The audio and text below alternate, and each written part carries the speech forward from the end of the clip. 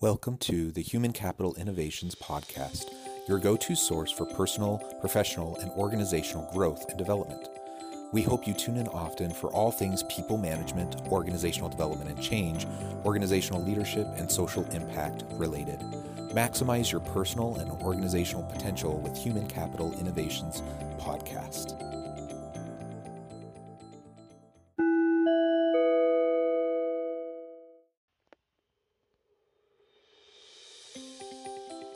Welcome to the Human Capital Innovations Podcast. In this HCI podcast episode, I talk with Dr. Rosie Ward about guiding principles of rehumanizing the workplace.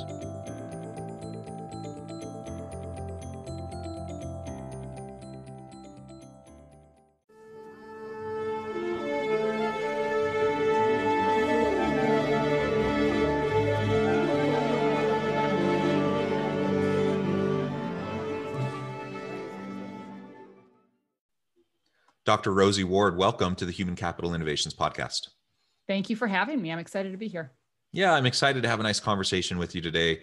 You join us from Salvio Partners, LLC, a consulting and professional development firm. I'll share a little bit more about that and share your bio with listeners in just a moment. But before we dive on in, I just wanted to introduce the topic for today. You do a lot of work around this idea of rehumanizing the workplace, with which I really love as a framing. I think there's so much there to unpack. So we're going to be exploring together what that means, what that looks like, how we can go about doing it as leaders within our organizations, within our sphere of influence, how we can rehumanize our teams and the workplace and help everyone to have the opportunity to be successful, to be productive, innovative, and really just to thrive in what they do. As we get started, I wanted to share Rosie's bio with everybody. Dr. Rosie Ward began her career in 1994 in the fitness industry as a group fitness instructor and personal trainer. She earned a bachelor's degree in I can't say that word. Kinesiology. Kinesiology. She earned a bachelor's degree in kinesiology and a master's degree in public health with a focus on worksite health promotion. She became disheartened, however, when she realized the way we approached supporting employee wellness didn't really work, and she knew she needed to find a better path. After personally experiencing the ill effects of a toxic work environment, she was inspired to shift gears and completed her PhD in organization and management, where she focused on organizational culture, leadership, and coaching. She started to see how incredibly interconnected our own health and well-being are with the organizations where we work. After holding various leadership and consulting roles, she co-founded Salvio Partners, LLC, and the firm is dedicated to rehumanizing workplaces so organizations and their people can thrive. I just really love everything about your background. I love the path and the journey you've been on as you've tried to figure out, both for yourself, but also for organizations and their teams, just how to be better, more authentic, and that we can work in an environment where everyone has the opportunity to be their best selves. I think that's just so important. That's a passion that I share with you. I'm super excited to have this dialogue with you today. Before we dive on into the conversation, anything else you would like to share with listeners by way of background or personal context? No, I think that's great. I was laughing when you were saying quite the background. I obviously usually say it's a squiggly line. It's never a straight line to get the right detours, but it's been kind of fun to see how it all comes together. So, yeah, I think that's right. And that's similar to my background. I think most people don't have a perfectly linear upward path. We're all over the place most of the time. And that's what makes life fun and worth the journey, right? For sure. Yeah, excellent. So as we get started, I thought we could really begin with you just defining what you mean by rehumanizing the workplace, based on your experiences being in a toxic work environment, understanding employee well-being and how that's not really fully addressed in how most organizations approach it. What does rehumanizing the workplace mean to you? And then we can get into some of the guiding principles around rehumanizing the workplace. Sure. As you said, there's a lot to unpack. So I think at its core for me, rehumanizing the workplace means that we are creating the conditions, whether people physically go into a workplace or they're virtual or anything in between, where people truly can show up authentically. They can be human, meaning, you know what? No human is perfect. I can make mistakes. I can learn. I can grow. And I have an opportunity to really bring my best self into my work. And I still have fuel left in my tank, so to speak, where I am not burnt out, not wiped out emotionally or physically. And I still have room to bring my best self back into my personal life and contribute to my family and my community. And that really workplaces are nurturing that. And so that's really, there's a lot that goes into that, but that's really for me, how I view what a human workplace is. And what's interesting is, yes, my own personal experience sparked this. And so, out of struggle, comes, hey, this purpose. And I became even more passionate about it when I started to look at people who are actually researching this. So in our book, we quote Jeffrey Pfeffer's research from Stanford, and this was pre-pandemic, but that literally in the United States alone, toxic workplaces are the 5th leading cause of death and account for 8% of our healthcare spend. But what organizations have done, largely, I will say, when the Affordable Care Act was put into place and the wellness provisions were put in there, that they thought, oh, you know what? Our healthcare costs are going up because employees don't eat enough broccoli or they're not getting enough steps. And so they started putting these horrible, horrible wellness programs that are not founded in good science, that have been proven to be ineffective, that treat people like predictable, controllable machines and rodents and like little children, and people hate them, and thinking that, oh, if we just get them to change these health behaviors, but we don't have to fix the fact that we overwork them, that we don't have good project management, that we have poor leadership, that our culture sucks. But you know what? Go fix yourself. So it's all backwards. And so this interconnectedness, that you can't have an organization that at its core is unhealthy and expect your people that it's not going to suck the well-being out of them. I mean, I've experienced it. I've had friends who've experienced it. And you can take a emotionally, physically, spiritually, you name it, healthy person and put them in an environment like that, and it won't do so well. And you can have an environment and a culture that's really, really wonderful. And if they aren't supporting their employees in being able to give their gifts and show up as their best self and recognizing when they're human and they're struggling, that's not going to be helpful along. They go hand in hand. And so I really think human workplaces recognize that interconnectedness, and they try to foster the organizational health and well-being as well as the individual health and well-being. And it's not about kale and CrossFit. Yeah. Well, thank you for a little bit of background to that. And as you're saying that, I was just reflecting on a couple of the really frustrating places I've been in the past. I think we've all had those experiences, unfortunately. And it truly is unfortunate because it doesn't have to be that way. Right. But I think people default to tradition. They default to what they've seen in the past. Most leaders who find themselves in like formal leadership roles in various levels of management don't have a lot of background in actual leadership skills and competencies. They just find themselves in those positions because they were good at their previous job and then they got promoted, which doesn't necessarily mean anything for their ability to lead a team or to be effective on a larger scale. As they try to harness the energies of a whole variety of people and the expertise of a bunch of different people. And so you end up with very commonly toxic environments, or at the very least, unhealthy, unproductive environments. And it doesn't mean that the leaders are evil or that they have even bad intentions. It just means that most people don't really know what they're doing. And so they just are doing the best they know how, based on their own experience and what they've seen other people do, maybe a book they read or whatever. And they don't do the kind of the basic, consistent things that need to happen over time to develop and maintain and sustain a really healthy, psychologically safe culture, a place where people can bring their whole authentic self into the workplace, where they can truly be who they are. And where we're not constantly trying to squeeze every last little ounce of productivity out of somebody, with the hope that that'll make us look good in the short run, without any thought to what that means for that individual or our team in the long run. Because clearly that's not a sustainable approach.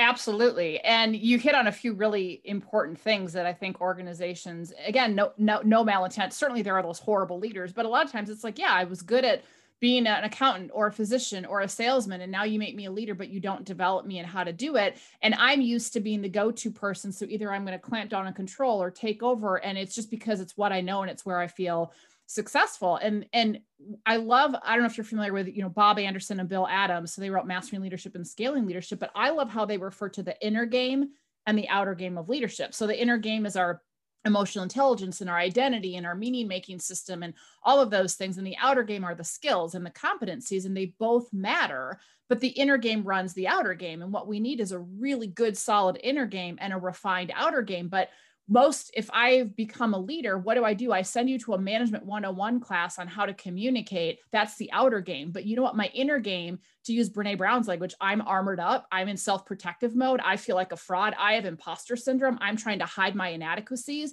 And all of that crap shows up. And in the last year, it's shown up even worse because the pandemic has put everybody into a space they've never been before. And so they double down on what's familiar. They double down on what feels comfortable. Armor goes up left and right. And then you have dehumanization that skyrockets even worse. Yeah, I think that's right. And I think the pandemic has really shown a spotlight on both great leaders who just really have risen to the challenge of just this really unique time and space, where we're trying to deal with shifts to virtual work and supporting people, showing more empathy. There have definitely been people that have risen to the challenge and have been exceptional, but there's been a whole lot of people, probably most people, where that same spotlight, has been focused on them, and it's just demonstrated the gaps, the huge gaps that exist. Again, no ill intent often with these individuals. They just don't know what they're doing. They're in over their head, and they're doing the best they know how. And we just need to be able to do better. So organizations do need to invest in their people. They do need to invest in leadership development, not just surface level stuff, not just checking the box to say they've done the training, but truly over time trying to develop the capacities and capabilities of their people. That's what needs to happen, so that when you do face a crisis, when you do face something like a global pandemic or disruptive shifts in your industry or whatever the case may be, that you won't buckle to the pressure of what often happens. And that is, the people in the organization do become dehumanized. They are seen as cogs in a machine. They're seen as expendable. They're no longer invested in, which always kind of is strange to me, because we invest in other forms of capital without a second thought. But for whatever reason, when we have to invest in people, we somehow think that's just a sunk cost, that we're wasting our money.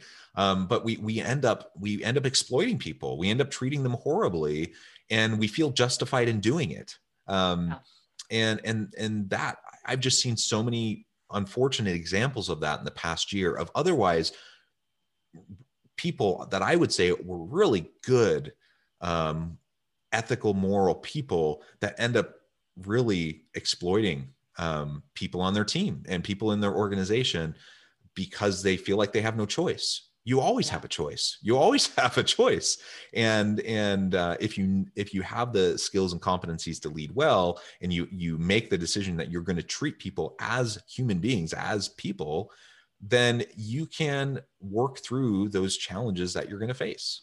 Oh yeah, they'll be your biggest advocates. And I've seen this with different groups that we work with, that, even if they've had to do partial furloughs or, make some of the difficult decisions they had to, but they've done it in a humane way. And because they've been anchored on a clear purpose and they treat their people well, not that they're perfect, but people are willing to rally behind them, because it's more of this, we're all in this together, and better, we all suffer a little bit than any one of us suffer greatly. And there's this shared mentality, and that's very different. And then, or even those that had to let people go, but if they treated them well, man, when they're willing to come back, versus those that didn't. And as stuff opens back up, they are struggling to rehire people, because they're like, oh, hell no, I'm not going back there. And I have options, or I'd rather sit and collect unemployment right now than go back to that, because my life's not worth that. And I've even seen other people throughout the pandemic where people who ended up going to work remotely are working more hours, are more burnt out because they don't have the commute and they don't have to, go between buildings or whatnot. And that organizations are really, unfortunate to your point, exploiting that. Some of them, not all of them, right? But I've seen those for people around me who are doing that, and people are burning out and they're starting to look for jobs and they're starting to say, I will take a pay cut because I have learned over the course of this last year that my life is worth more than this, and this is insanity, and this isn't worth it. So I think as things continue to kind of rebound and open back up, and we figure out whatever this next normal is, I do think that those organizations, I think that challenges reveal who we are. Right? You said some people rise to the occasion, and not that there's not bumps and bruises. And I think that the true character of individuals and the true character of organizations collectively has been revealed more and more. And I think that those that really don't think that they need to treat their people like human beings are going to find themselves struggling, unfortunately. And there's an opportunity they can turn around, but it might be a bumpy road.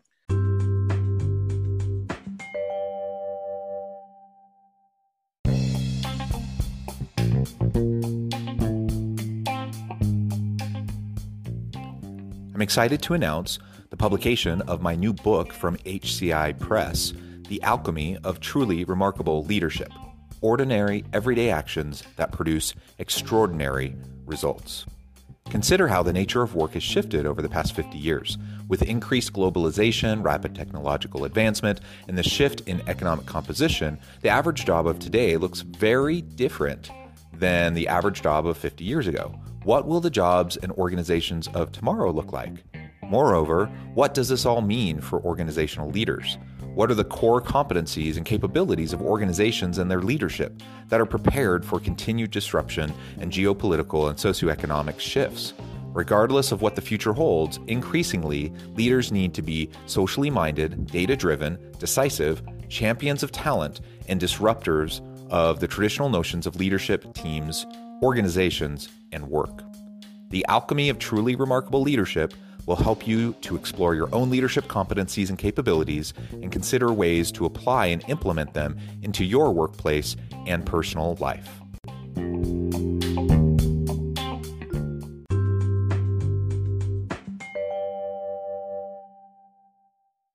Yeah, and once you've shown your cards as someone who doesn't see your people as worthy of investment or treating with dignity and respect, that's a hard thing to walk back and to reestablish that trust, right? Well, yeah. And you have social media everywhere. You got Glassdoor, whatever. Like, guess what? Your reputation is now out there. So you've got some serious damage control to do. Yeah. And it's you can really quickly and easily undermine your own credibility and demolish trust in your organization and how people view the leadership team and the executive team. Rebuilding that trust is just really hard. And that's for people in the organization where you control the messaging. Once you get outside the organization, you're trying to attract good people, man, the horse is out of the barn there. And that's going to be a really difficult thing. It's going to be very expensive. It's going to be very time consuming and a difficult thing to reshape your reputation. So man, there's just so many cool things we can talk about in relation to this.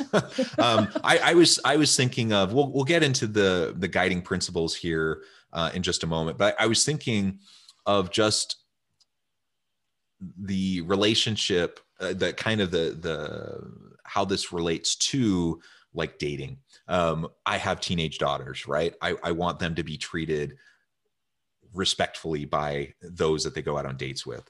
And so you have the guy who strings them along, doesn't return their calls or texts, makes them wait, honks the car, honks the horn outside while they're waiting for to pick them up and just expecting for my daughter to go out, doesn't open the door for them. I mean, maybe some of this is antiquated behaviors, that I would hope that a gentleman would do. But the bottom line is I want them to treat my daughters well. I want them to treat them with respect, right?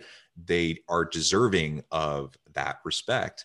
And if my daughter is with a guy who can't do that, who can't even the base level kind of expectation of just dignity and respect, they shouldn't waste their time with them. It's just going to lead to other frustrations and other pain. And the same thing with organizations. If your boss, your direct line manager, or the organization as a whole has a culture where they just don't treat people well, they don't trust their people, they don't respect their time, they try to squeeze every last ounce of productivity out of them. There's a toxic environment. If that's the case, man, just like I'm a dad to a teenage daughter and I want them to have a better situation, I would say the same thing to anyone working in that kind of environment. Get out of there, go somewhere else. You're worth more. You're worth being treated better. And we have to remember our innate value as human beings.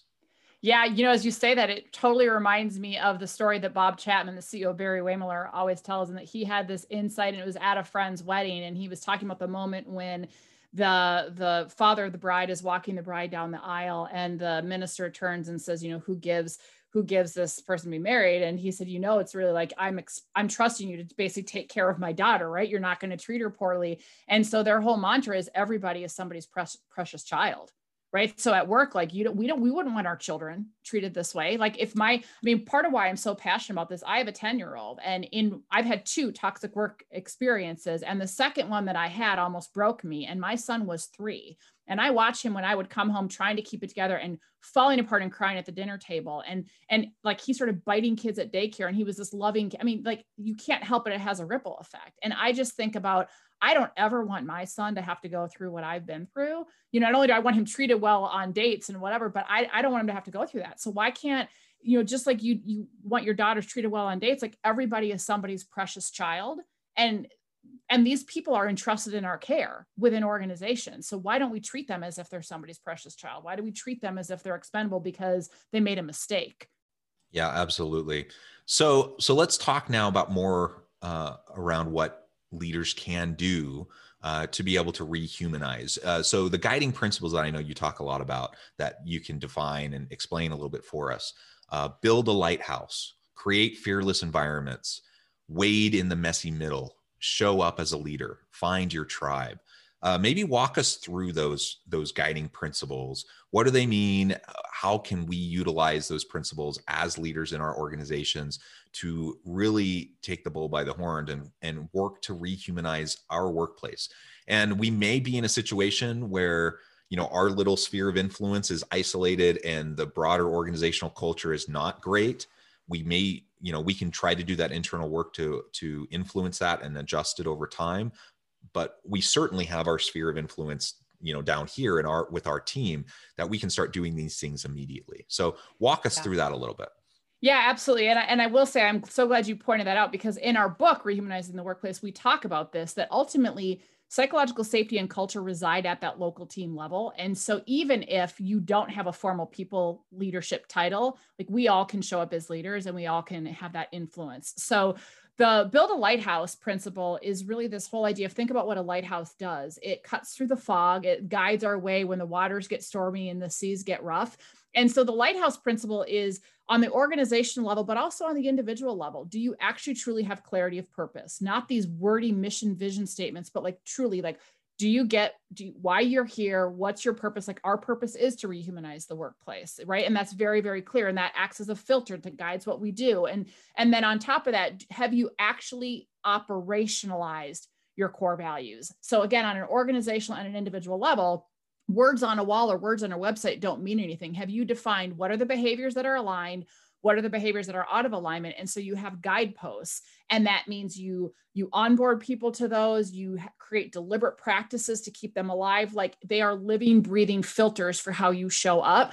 I will tell you, when we talk about the people who've risen to the occasion this past year, I would be willing to bet that the organizations and individuals that have that lighthouse, because that's what I will tell you. I anchor myself in that multiple times a week, multiple times a day. It's like, okay, how do I want to show up? How am I going to approach this?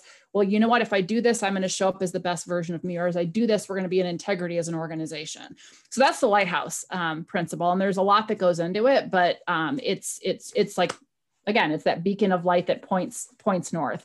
And so then the second principle, create fearless environments, is really all about psychological safety. So psychological safety is not about unicorns and rainbows. This is about, we are willing to lean in and have the tough conversations. We're willing to ask for help. We're willing to give help. We're willing to speak up. We're willing to say, I don't know.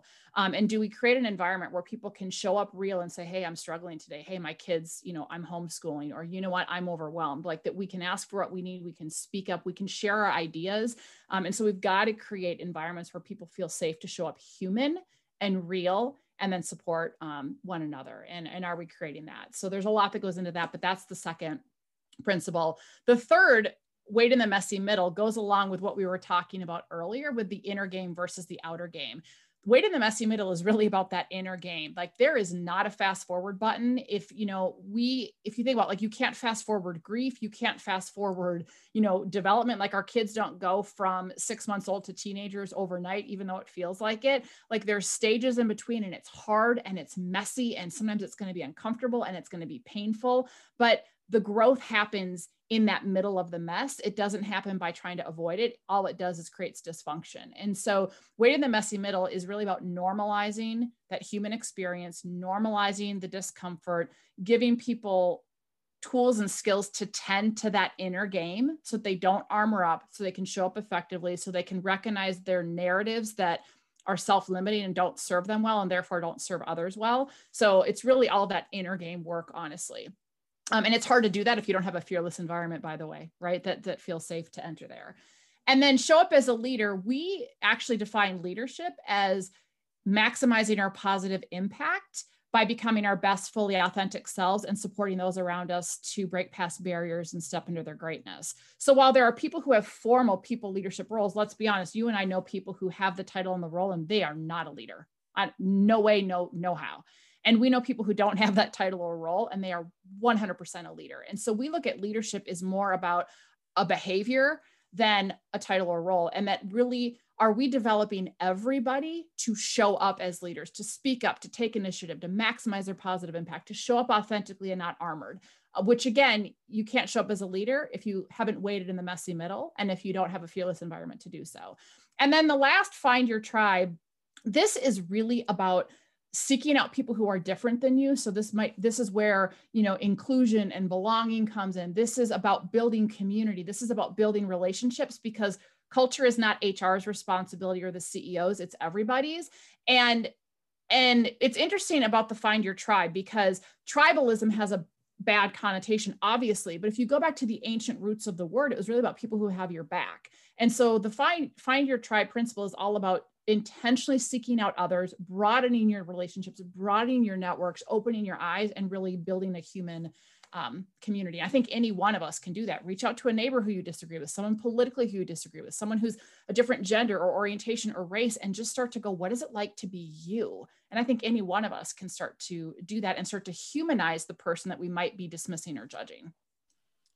Yeah. Wow. I mean, there's just so much there.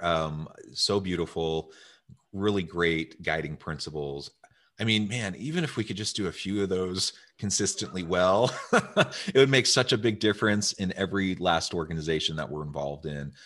So I hope everyone listening can recommit to, I think we all have good intentions, but let's recommit to doing some of these basic things. None of what you just said is rocket science. All of it is very doable. We can start doing it today. We just need to check ourselves. We need to be consistent.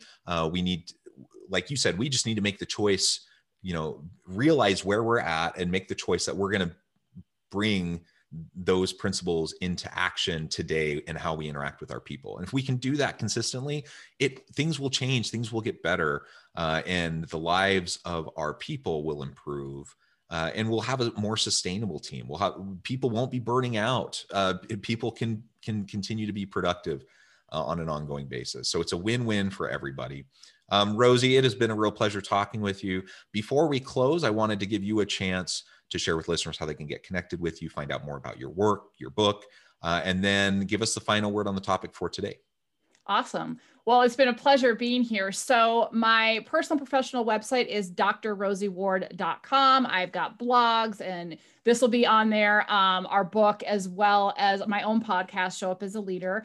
On Instagram and Facebook, it's Dr. Rosie Ward. I'm also on LinkedIn. And then our company website is salveopartners.com. And so that's where we have a lot of our consulting and workshop and leadership development. So you can reach me via both places. And I just think if there's one thing I can impart on people is recognizing that regardless of whether or not you have a good formal leader or not, we all, like you just said, we all have the opportunity to choose each and every day to show up as a leader in our life. So with our family, with our community, as well as at work. And I think if we are showing up and treating others well and showing up as our authentic selves, we inadvertently give other people permission to do the same. And we can start to kind of have that ripple effect. And I think that it's going to take a village of kick-ass leaders to shift the trajectory of dehumanized workplaces. So everybody can be part of that movement or that revolution, if you will, if they choose to.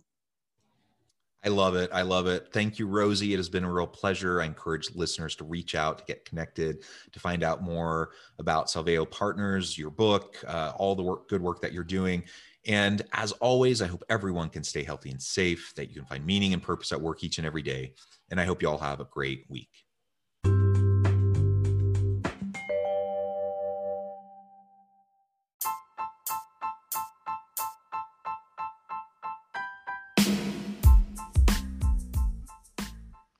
We are excited about the launch of HCI's new magazine, Human Capital Leadership. Human Capital Leadership is a free, interactive e-magazine designed to help individuals, leaders, and organizations find innovative approaches to maximize their human capital potential. We will be publishing issues quarterly in August, November, February, and May. Check out the first issue and let us know what you think.